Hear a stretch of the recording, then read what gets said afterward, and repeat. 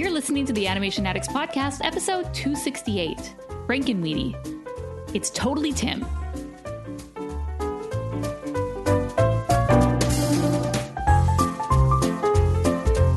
Welcome to the Animation Addicts Podcast with the Rotoscopers, the number one place to get your animation fix with animation addicts just like you. Each episode, we dive into the wonderful world of animation featuring Disney, DreamWorks, Pixar, and everything in between. From hilarious discussions and movie reviews to interviews with industry insiders, this show's mission is to brighten your day through our love of animation. So hop on your nerdy couch, grab some snacks, and get ready to hang out with your animation besties because it's time to dive into today's episode. Hey there, animation addicts. I'm Morgan Stradling. And I'm Chelsea Robson. Chelsea, I have a question for you. Okay. What is your favorite Halloween monster?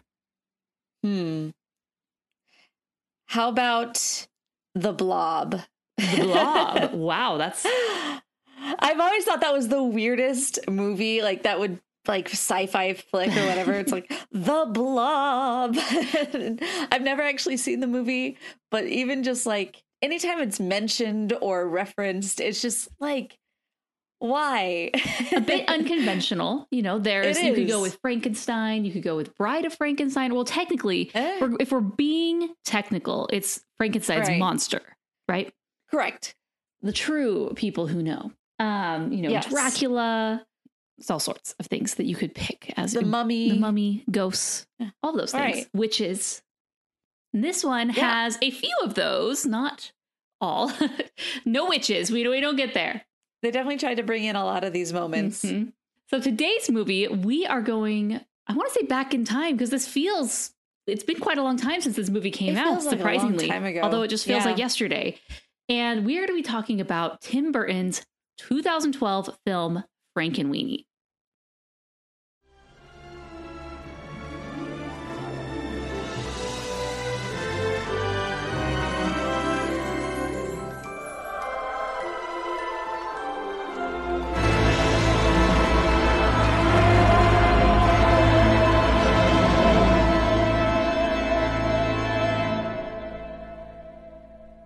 Now, have you ever seen the 1984 version? It's only like 26 minutes long. Yeah, so this is based on a short film that Tim Burton had done in 1984.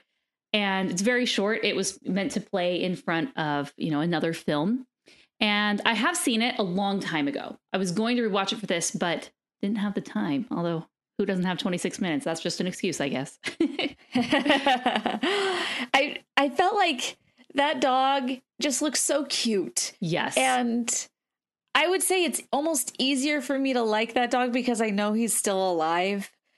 When in this movie, I don't know, it just felt weird because it's like, you really want him to be dead. Yeah, it's funny because in the Frankenweenie, it's a live action film.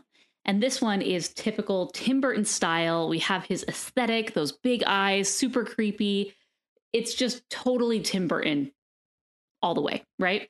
But in Frankenweenie, the short film, it's humans. I mean, there's really not as much artistic nuance there. And so, yeah, he's a cute dog. He is super cute. I like him. I mean, we went from one dog that was only cute in context to this dog, which, I mean, he's a super cute dog. I'm like, oh. And going into like the stop motion version, he's actually really cute too. So before we start about the main discussion, let's set the stage for this.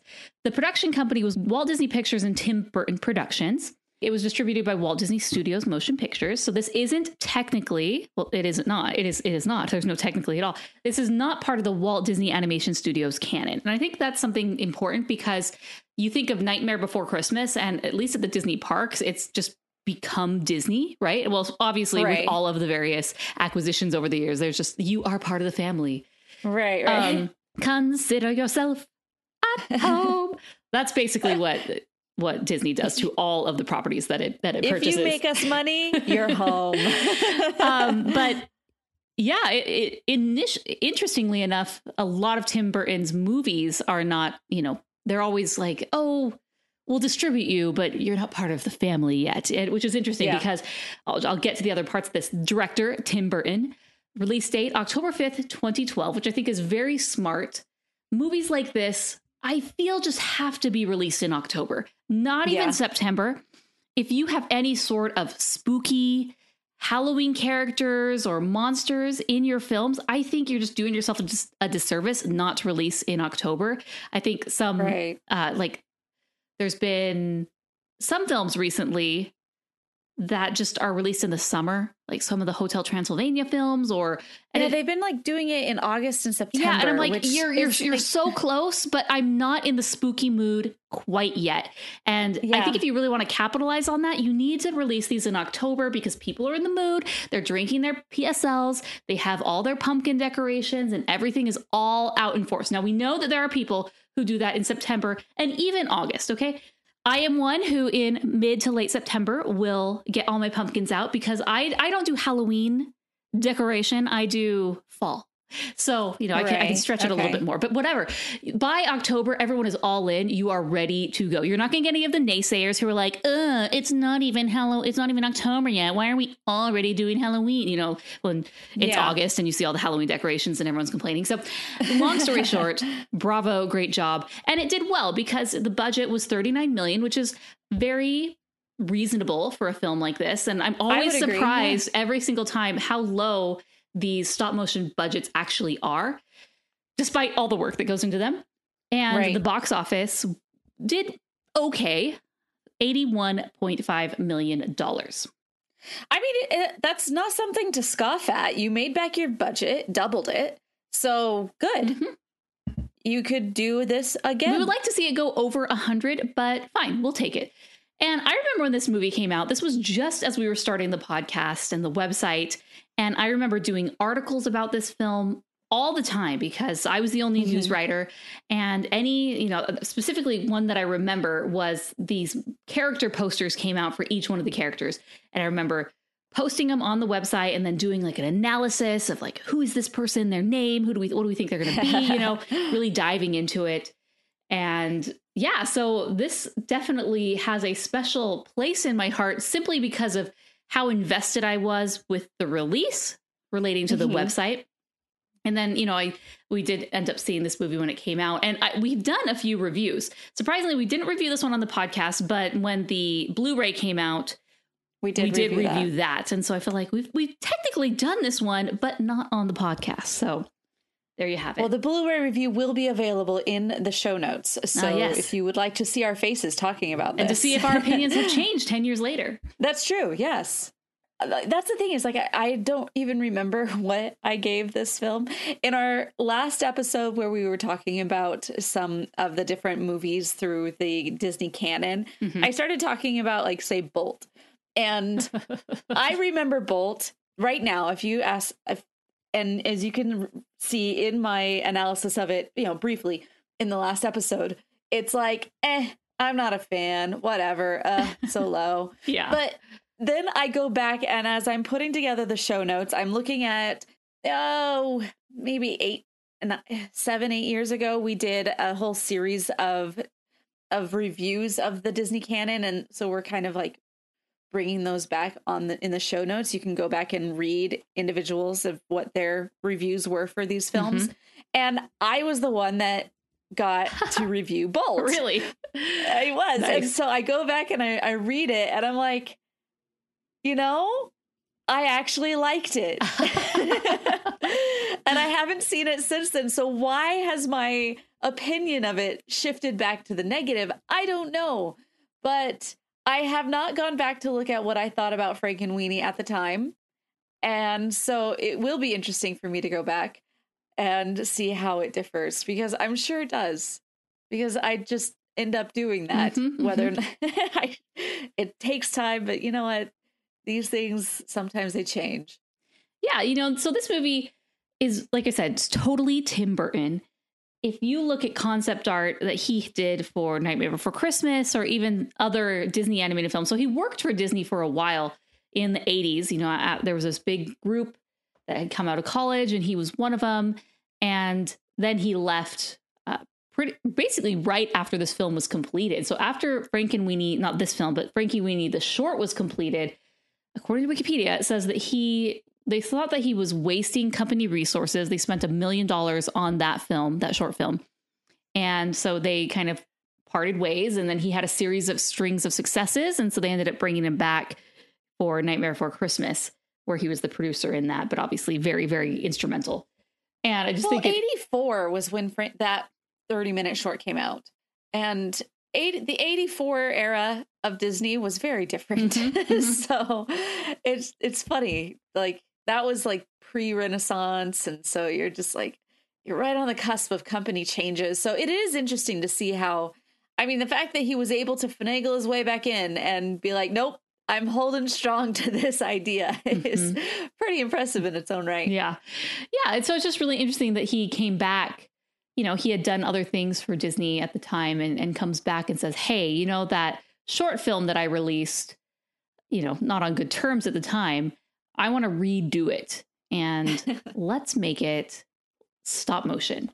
Bum, bum, bum. So this was part of a 2-film deal that he did to direct with Disney, one being Alice in Wonderland, and then the second one was this Frankenweenie that he was going to be doing. So this was part of his two that he had done.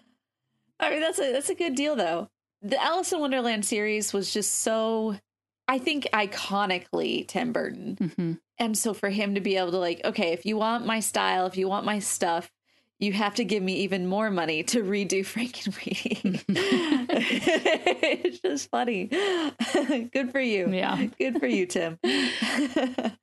In life, you do not get what you deserve. You get what you negotiate. Good job, man. Yeah. So something that stands this movie apart, it's black and white, which when I was watching it with my kids, they said, why is there no color? You know, they didn't understand the concept of a black and white film. And so that's something that makes it unique. The stop motion aspect makes it unique. Disney doesn't do too many of those. If they do, they tend to be Tim Burton. And then the Tim Burton aesthetic with the big eyes, the skinny legs, the gangly characters, just the overall creepiness to the design. I think of the one girl in this Frankenweenie who has the cat. She is just so creepy. But not scary, just like a really creepy vibe, but she's cool. You know, if I had kids and I took them to school and all of the students in my kids' class had thick, dark circles under their eyes like this, I might reconsider my choice of schools. Right. It's like, I don't know what's happening here, but okay. And, you know, this film is interesting because it's set in a setting that things are kind of ambiguous and they don't answer those questions. You know, is it the 1950s? Is this supposed to be in a different era? Why is it black and white? Why is the place called New Holland? All these questions that, like, if there's a New Holland, I mean, is it meant to represent, you know, like Holland, the country, and this is a city called New Holland, or like, what's that all about? You know, and they have the windmill, which obviously is very indicative of Holland. So it kind of sets the stage, you know, and the city themselves, a lot, maybe the city itself is kind of like anti-science. So they go against the science teacher in a way. So it's just really kind of interesting the way that they set this up. And then you kind of go from there. We don't get answers to some of these questions, and that's okay.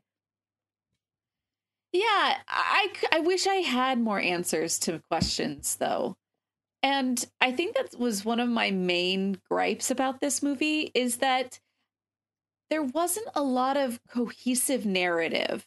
I mean, yes, it's a through line story. It's a simple story, but it was like, I don't have a lot of depth to the narrative. Yeah, it's interesting because Victor Frankenstein, obviously based off the Mary Shelley novel, Frankenstein, with the main characters, Victor Frankenstein. This is inspired by that story where he brings this monster back to the dead. And even the character himself, our main character, is named Victor Frankenstein. Okay, cool. I got that. You know, and then the main characters that we're supposed to care about is Sparky the dog and Victor. But in the short film, there's less side characters. There's less going on. We really are more focused on Victor and the dog, and you really get to know them and you know who they are and they have more motivations. And with this, despite broadening it out, they didn't do much to Victor. I feel Victor is very short-sighted. not short-sighted, but he's one-dimensional. There is no arc. He does not learn any lesson out of this. All he learns is that sometimes parents don't know what they're talking about, so let's zap the dog again and bring him back once again. Like, it's just, I didn't like that. It was a letdown, to be honest. I was expecting it to go one way, and even in the short, it doesn't end this way. It has the similar ending where the dog comes back at the end. And if we're following a hero's journey or like these intrinsic motivations for characters, what the character wants and what they need. And what Victor wants is he wants his dog to come back to life, right? And that's what that sets off the whole plot of the film. But what he needs is to be able to come to terms with the death of his dog and move on and realize that that's okay. And this is a part of life. Right. And to just have a healthy relationship with the concept of death. The living. Yeah. And what he had with his dog. And he doesn't get that at all. It's taken away from him at the end. Like I had not seen this movie since it came out. I was utterly shocked when the dog came back. I'm like, no. It's just like Fox and the Hound, a little different. But, Fox and the Hound, where they were supposed to kill off Chief.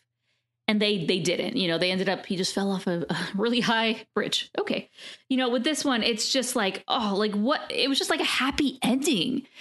And I'm like, I don't feel that everything creepy and weird and whatnot is needed a happy ending. If any movie needed not to have a happy ending, this was it. Because then he has this God complex where he's playing God, bringing people back from the dead and teaching others how to do it. And so his dog has had a few traumatic deaths, one getting hit by a car, second basically burning to death in the windmill, and we're going to do it again? I mean, this isn't a cat. It doesn't get 9 lives. And it's like, how much pain are you going to put Sparky through just because you're selfish and you want to see him again?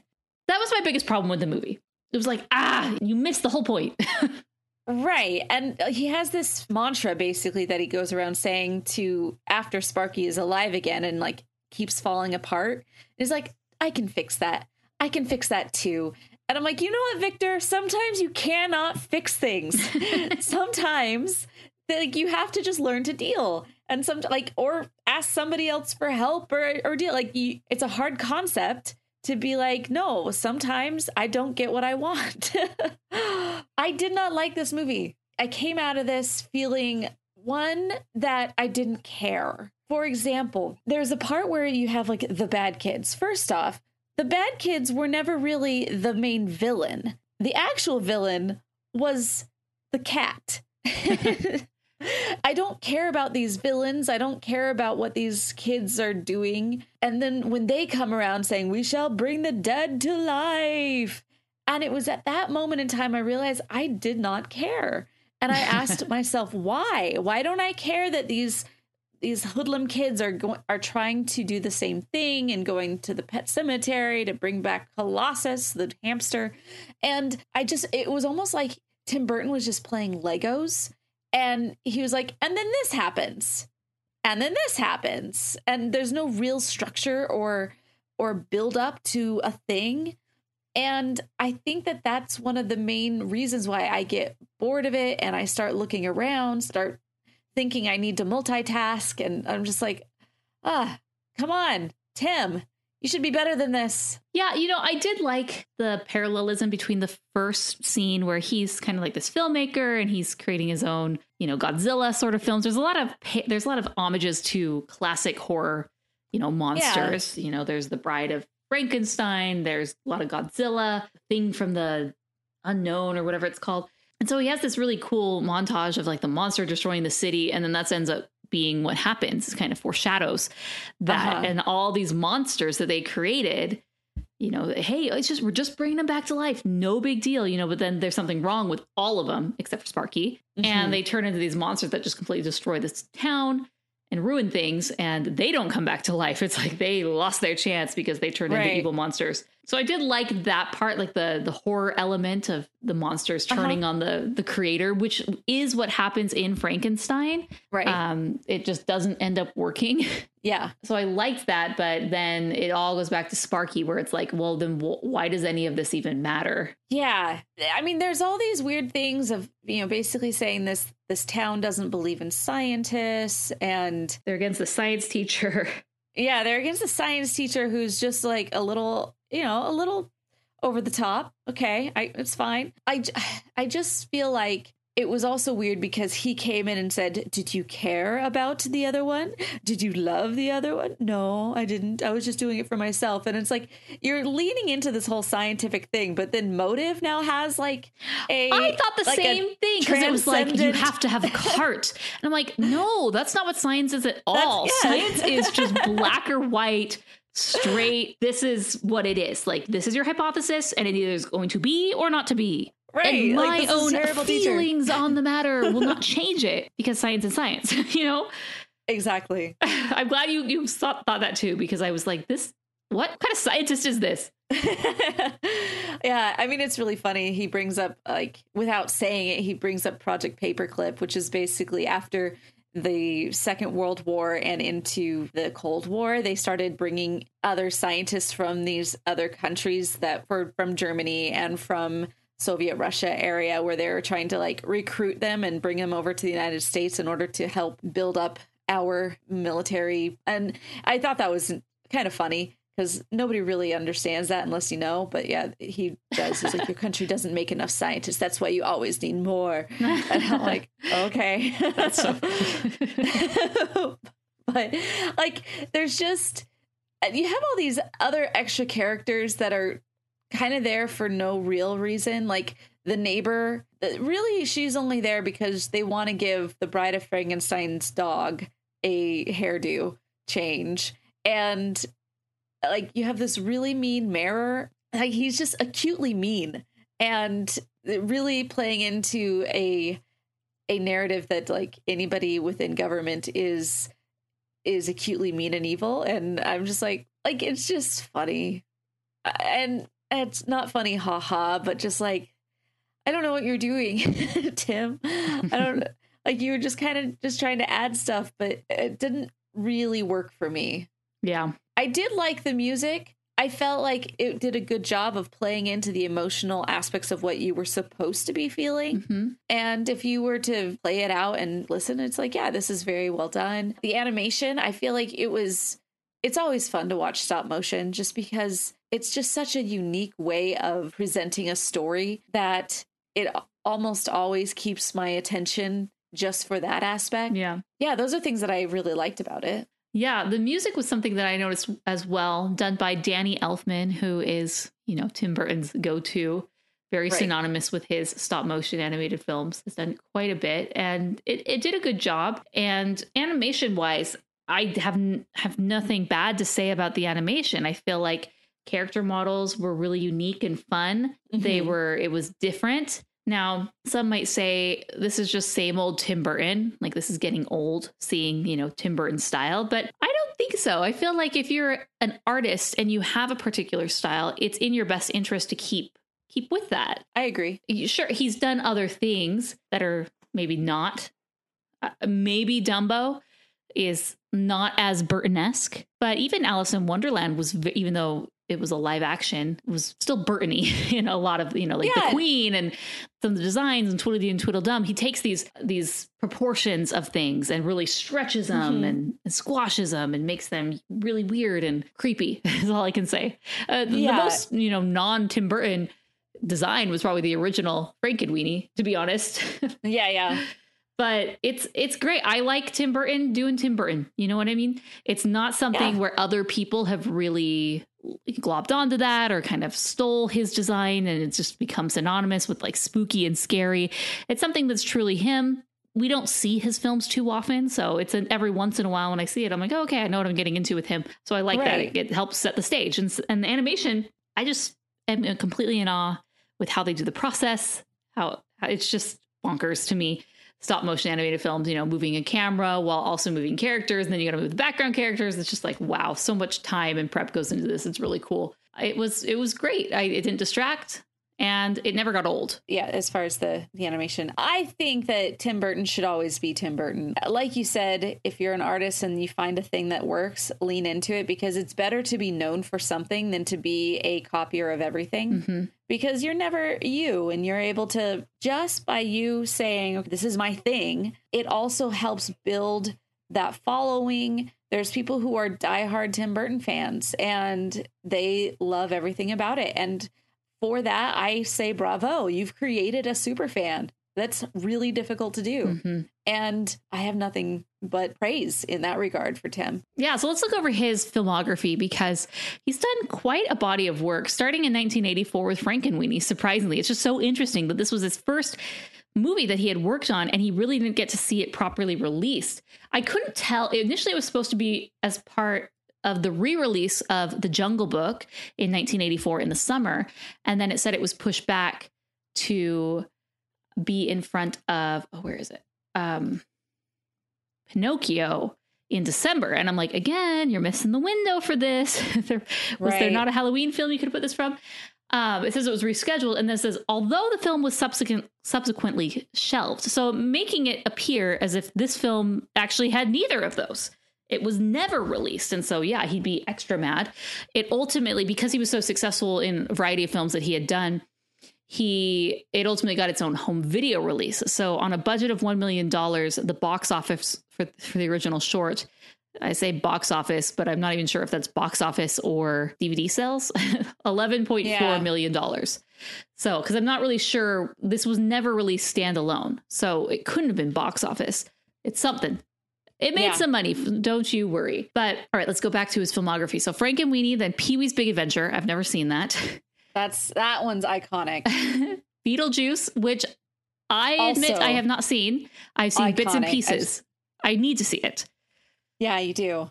Those are some of the most iconic things that, I mean, Pee-wee's Big Adventure, my brother really loved that show.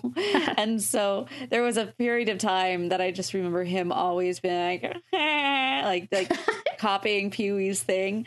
And I'm just like, you're annoying. But it's an interesting show. And then going into the Beetlejuice, it's like also just, man, that one, it's a fun thing. Like you would expect his shows to be a lot darker based on the look and the subject matter, but he does have a good way of like wanting it to be light at the end, which is kind of funny and a little bit backwards from what you would expect. But I think that that's part of his thing. Mm-hmm. And then Batman. Oh gosh. Yeah. Then Batman, Edward Scissorhands. Batman Returns, Ed Wood. Couldn't even tell you what that is. Mars Attacks. So now we're skipping right here, The Nightmare Before Christmas. Because right now these are the films that he directed. And despite what people think, he did not direct The Nightmare Before Christmas. So then Sleepy Hollow in 1999, Planet of the Apes, not the original. Big Fish in 2003. I remember that seeing that in theaters with my friends. I did too. Charlie and the Chocolate Factory and Corpse Bride in 2005. So again, he's back with this. If he's going to go into animation, it will be stop motion. Sweeney Todd, The Demon Barber of Fleet Street, Alice in Wonderland, Dark Shadows, which I did see, and Frankenweenie, Big Eyes, Miss Peregrine's Home for Peculiar Children in 2016. Interesting. I've never seen that one, but I am familiar, and Dumbo. So up until this point, that's what he has done. Busy man. And Beetlejuice 2 is coming out. Yeah, it's at this point, it's like, but is it needed? Why? No, none of them are needed. I haven't seen the movie, but I'm just like, no. I liked Beetlejuice. I thought it was funny. I thought it had very quirkiness. Like, it's just a Tim Burton show. I do remember in thinking it was funny and enjoyable. But Beetlejuice 2, I told somebody that we would do a very small little bit comment on D23 Expo that just happened. And I think the main comment that I can just have is just like, why so many sequels? We're like a broken record. I know. This is the Bob Chapek era. Yes. Bring on the remakes, bring on the sequels, bring on different ways to make money and to nickel and dime consumers. Just bring it on. It doesn't have to be good. It does not even have to be good. As long as it's going to bring in tons and tons of cash, we don't care. Yep. But, we'll find some good things in there, I'm sure, as the years progress. So here we go. All right. So back to Frankenweenie. The voice cast was interesting. Winona Ryder was Elsa Van Helsing, which was a new character that they brought in from the original Frankenweenie. She wasn't there, but honestly, she was boring. Like, what did she do that did anything. Was she the next door neighbor? Yeah, with who ended up playing the Dutch girl in the, with the candles on her head. That was really dumb. She had no real part to play, and I didn't care about her. And it was, other than the fact that she felt sad that he lost his dog, and she had a cute dog who ended up with a cool hairstyle in the end. I have no connection to this person. Right. Catherine O'Hara for Mrs. Frankenstein. Yeah, Martin Short for Mr. Frankenstein. Martin Short, yeah. His voice was very noticeable after a little bit. I was like, that's Martin Short. Okay. Which you don't necessarily want to happen. No. The only other thing, I mean, there weren't really other voice actors, like big A-listers, which is fine. I don't think you need that. Yeah, I mean, you had Mr. Rosinski. You had the science teacher, Martin Landau, he was good. He did a great job. And I actually did think that most of the characters, all of the characters, played into a Tim Burton-esque style of over the top, leaning into this kind of vibe, which I appreciated. I was like, okay, as long as everybody is having the same kind of like over the top way of speaking, then cool. All right, that's the thing. What were your thoughts about the final fight scene? I liked it. I thought that it was big. It was exciting. It evoked all of this imagery from other famous horror movies and properties, and was pretty good all around. I didn't think that it took away from the film. It was leading there. It was foreshadowed at the beginning, and it kind of showed to me the humanity of, hey, just because you think you can do something and maybe you figure out how doesn't mean it should be done. And with bringing these creatures back, there were serious consequences that they weren't the same animal that died. They these you couldn't even call them your pet, and you wouldn't want to be associated with them, right? That was not your pet. So it showed the consequences of your actions, and I think that was something ultimately that was taken away again from Victor. He doesn't have any consequences to his actions. Even Sparky himself doesn't really seem to have any issues. He's not turning on him. He's not a different dog. He's 100% Sparky. He's just as lively as ever, even funnier because he's falling apart and springing a leak, all these things, And so it was disappointing because he needed this. He needed to learn a lesson. Right. Well, and I think it goes back to like innately, we all know this is wrong. Like this is against nature. It goes against something inside of us that says, no, this shouldn't be a thing. And the fact that it kind of entertains it as, no, it should be a thing and we're going to make it thing. Yeah. So there, it's like, it just doesn't, there's something inside of me that says, I don't like it. I don't like it. You and Cullen, huh? I just don't like it. Yep. Like Mr. Whiskers being the true villain was just weird too, because what did Mr. Whiskers ever do? Right. He can predict the future. He just happens to like to make art with his poop. Okay. It's an omen. And then he just turns into this devil cat thing that gets stabbed through with a pitchfork. Oh yeah. At the end. Like a javelin, I'm like, holy, it makes no sense. It makes no sense, because if they're trying to say it all depends on science is the only thing that matters. And then, but also intent is really the thing that matters. And it's like, what? It makes no sense. This is, I'm annoyed. So anyway, that's where I'm at. All right. So what would you rate it? As an enjoyment factor and like, watching it, I'm gonna give it like 2.5 stars. All of the good things that I liked were solid. It was just the story and the fact that I didn't care, and it got halfway through, right before like the climactic build up where the bad kids are coming in, where I'm like, I don't even care who these kids are. I have no connection to them, to Victor. They're just showing up and wanting to be hoodlum kids. And I had a hard time with the story building. So that's why I give it 2.5 stars. But other than that, it's like, it's artistic. All the other things they tried to do with it, I'm on board with. So that's where I'm at. Yeah. So watching this 10 years later, the air has really cleared. The hype has gone. And I just really had a moment to sit and watch the movie and say, hey, does this stand up? Is this worthwhile? Is this something that I should be watching every year for Halloween? And the answer simply was no. And at the very beginning of the movie, they do a good job. They're establishing the characters and what they want and the world and the plot. And even up until the point where he brings him back to life. I mean, that's necessary and crucial for this part. But then, like you say, once the kids get involved and then suddenly their motivations change from wanting to, be number one at the science fair to I need to bring all our pets back. It just really goes off the rails from there. I do like the final fight scene, but looking at it holistically, I'm like, it totally missed the mark. It was so obvious where this movie needed to go. And it either needed to have, one of two things. One, for sure, it needed to have the ending where Sparky dies. He had to do that so Victor could accept and grow.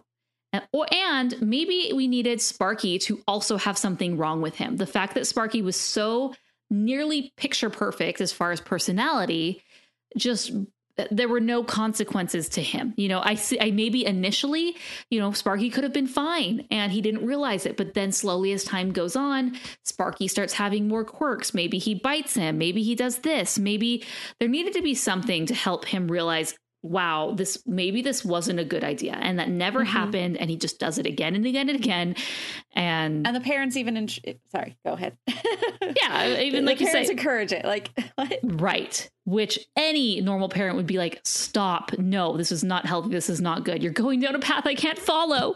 Right. So, I was sitting there thinking, should I give this 3 stars?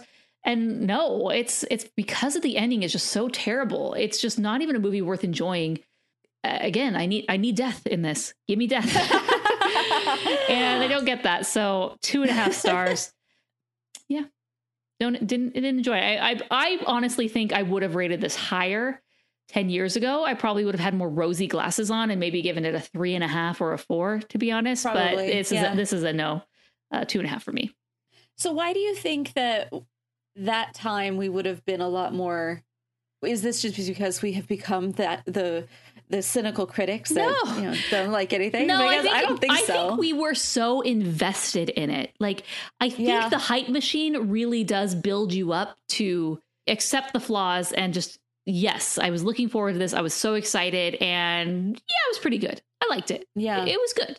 Or now I had like zero attachment to it and any of that. And it was like, no, I didn't really enjoy it. Yeah. It's almost like remember when Frozen came out, we had hyped that thing up. Oh, goodness. And we were just kind of praying, please be good.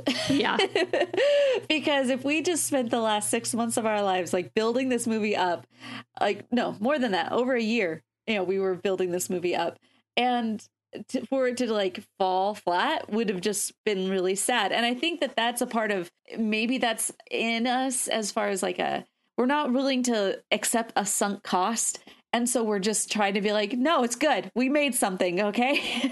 I've been standing in this line for 30 minutes and the line next to me is open, but I don't care. I'm going to stay in this line. I'm already invested. Right. Exactly. I also feel no need to jump in line with the current narrative of everybody seems to like this right now because it's what people are talking about, because nobody's talked about this in 10 years. Right. Yeah, exactly. That's another thing. Yep. So it's like, I feel a lot more confident in order to just be like, nah, it wasn't for me. No, it does make me kind of think about the relationship between the press and the studios. Obviously the studios want the press to talk about their film and to promote their film and to give them free press and whatnot. And so they want you to write articles. They invite you to the press events. They want you to do this, and there's those build up for the eventual release of the film. So you've seen the behind the scenes, you've met the people behind it, the directors and the filmmakers. Oh, you've walked the set. Wow, how amazing! Look at all the hard work that went into this. Like you're so invested, and then by the time it comes for a review, that's kind of baked into the cake. As much as you try not to, I do think it's hard to dissociate it. And so there are some outlets that they'll do press, but they won't review. And there's others that won't do the press, the lead up, the promotion, but they'll do the review. And then there's others that do both. And kind of looking through that, I'm like, I kind of see that slight conflict of interest, but at the same time, like you as an outlet want to get all that material. You want those cool opportunities because your fans care about those. I think ideally, if you were to do both, you'd have one group of people or person doing all the press stuff and an entirely disjointed other person doing the review. I still don't think that would have gone over well. Like, for example, when we were doing Frozen stuff and you had Myra, who, shout out to Myra, hey, like she was the only real one on the team where she had a different opinion, and she posted about it. And I just remember all of the fans who had been jumping on and being like, I thought you guys were pro this. How dare you? Like she got a lot of backlash because of it. And it was hard because you've built up a following. And this is actually, I mean, this is a hard thing to do in a lot of media too, because they have a thing that's called agree with the audience. You know, basically a news story comes out, and if your audience has this opinion about it, regardless of the facts, they're going to continue along with this opinion in order to have right. Because the readers are eyeballs and they bring money. Right. Exactly. So it's really difficult to go in and have these kind of real conversations so close to the initial outpick. All this in retrospect, when you look at anything that is online, on TV, on anything, it's like there is a little bit of that to take into consideration when you are trying to build up your opinions, I guess, on anything that happens, because there's so much conflicted interest in everything. Like I have been watching a lot of YouTube lately, and a lot of these YouTubers that'll come up and they'll give a shout out to a brand or something that they have been hired to promote. And that's really hard to do, like to decide, okay, if as a quote unquote influencer, you have to really only go into those types of deals on things that you legitimately have sought out for prior, I would think, because otherwise there's not much of a reason to say, yes, this person is truly unbiased. Right. Or even, Instagram influencers who they've built their whole account on recommending products, whether it be clothes or gadgets or gizmos, who's its and what's its galore, whatever it is. And for some people, you'll notice, if you're a keen observer, that, hey, literally everything that they are recommending, there's an affiliate link for. So they are only recommending things that are a part of an affiliate network, or they are getting paid by the brand. For example, skincare. There is a big brand called Tula, which is big on the influencer space. And this is kind of like our mini nerdy couch discussion all the way at the end, talking about conflict of interest with studios and press and influencers. It's interesting. So Tula, all the influencers talk about Tula skincare, and it's so great. It's changed my life. But it's the ingredient. If you look at the actual ingredients, and I purchased it and I didn't think it was that great because I am used to using medical grade skincare, which you can only purchase through a doctor or like a med spa that has a doctor over them, and then the estheticians recommend it. So you can only purchase it because of the MD, right? And for that reason, medical grade or pharmaceutical grade skincare, the potency of the active ingredients can be above a certain level. Anything direct to consumer below that, like they're capped at like 2.5% for this ingredient or 3 for this, right? So you're just not getting as strong of ingredients, which means the results aren't as impactful. Like obviously they're still there for some things, but it's just funny to me because it's like, well, if you're truly a skincare aficionado, this is the only thing that you're recommending. And lo and behold, every single part of your 7-step routine is all Tula products. Yeah. Kind of suspicious to me, whereas I use a variety of products from a variety of brands. I'm not saying, but I have this is just me because it works for me. I'm not trying to sell it. I'm sure if I were slowly moving to that space, it's like, well, I can recommend this product. And I do see that from time to time. They're like, hey, no affiliate link. I just really like this product. And they'll, send the link. But then it's like, so I can do that and help people out, or I can give them this other link and it helps me out too. And it's not as good, but it's good enough. And so it's just, once you kind of start like, I don't know, it's so hard. The whole advertising model, and, you have to bring in ads to support the medium, it's like you need money to promote the message.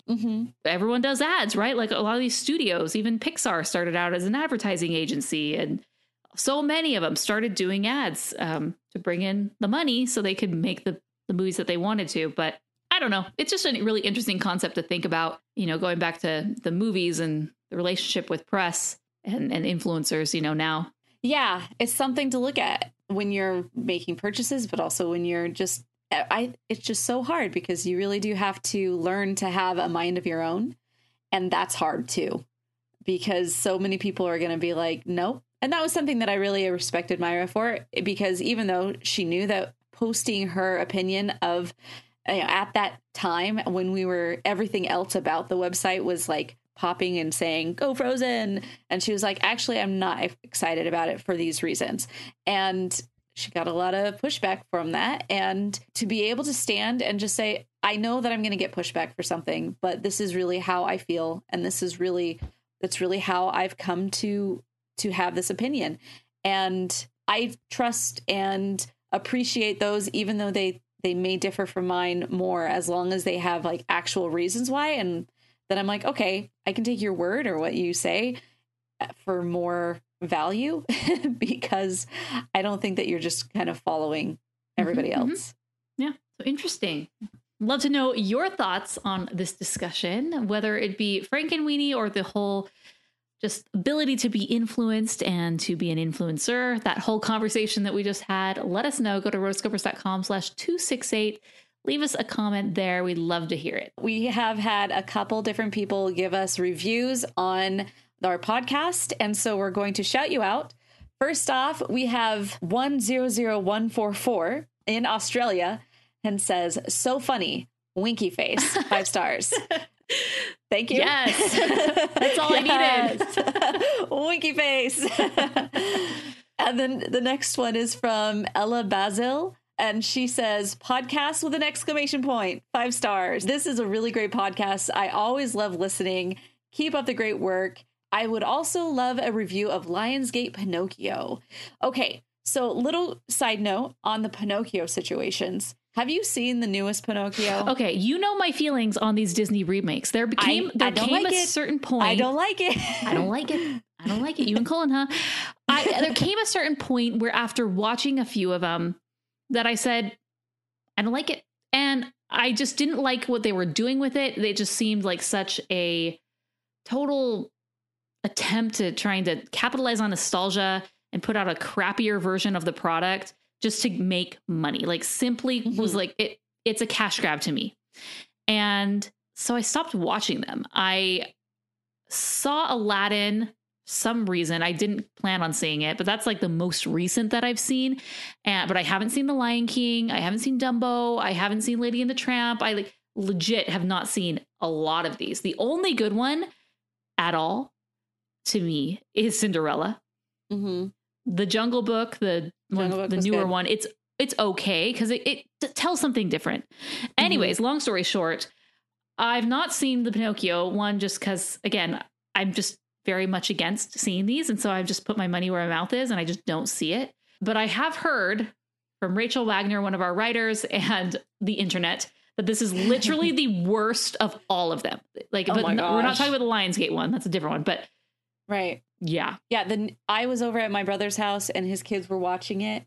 And it just started. And so you have literally the first scene of Jiminy Cricket running in, and Jiminy Cricket just, and I think this is also a Lionsgate thing too. Every time that they try to... there's the Lionsgate Pinocchio, which hasn't come out yet, I believe. Oh, okay. And then there's the Disney Plus. Yeah, the Lionsgate one comes out in November. That's Guillermo del Toro. Oh, okay. And wait. Oh. No, hold on. There's so many Pinocchios, I'm getting confused. There's the Guillermo del Toro one, which comes out later this year. There's the Disney Plus Disney remake one, which just was released on Disney Plus.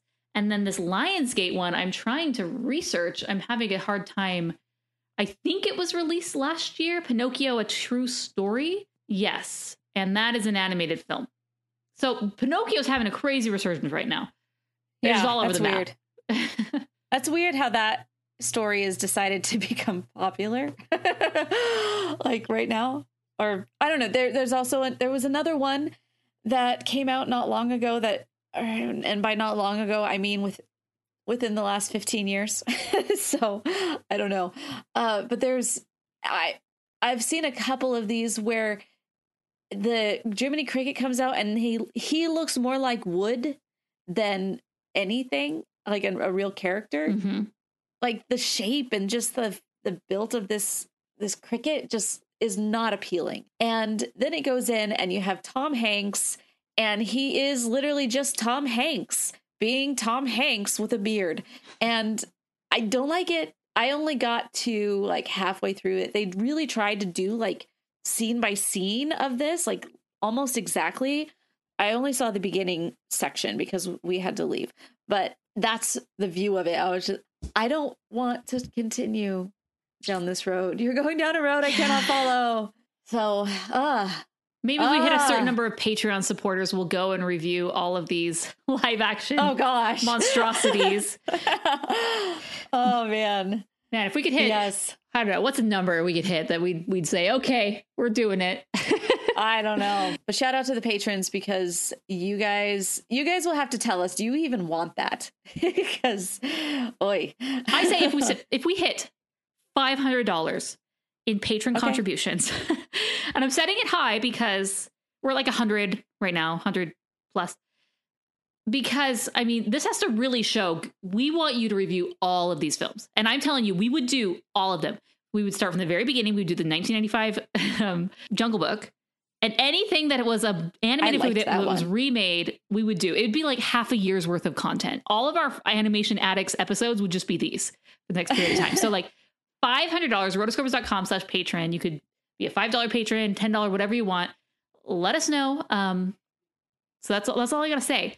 I will do it for that, but that is their interest. Do people really want that? I don't know, but that'd be a lot of negative. That'd be me not so happy for about 6 months on the podcast. But I mean, there's also another thing is if we get to that point in time, you guys want us to do something completely different, we will do whatever the patrons ask. Yes. So once we hit that $500, we'll re-poll to the existing patrons and say, just double check. You still want this? Still want this? Or something else. Happy to do whatever you want. So there we go. That is my proposal to the world. She can be bought. Speaking of conflict of interest, I mean, this is going against my interest. Oh, goodness. All right, everybody. Once again, go to the notes page on the website if you want any more information on this. This is episode 268. So you do rotoscopers.com/268. Until next time, we are the Rotoscopers.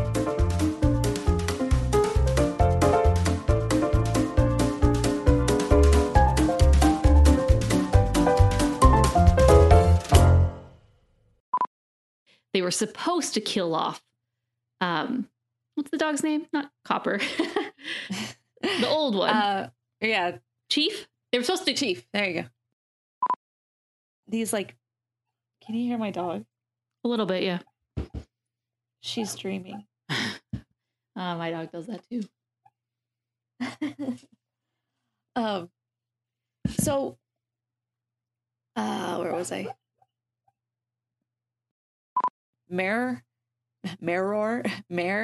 and Mayor. That's a weird word to say with headphones on, because you can't really hear what you're saying. Like, anyway.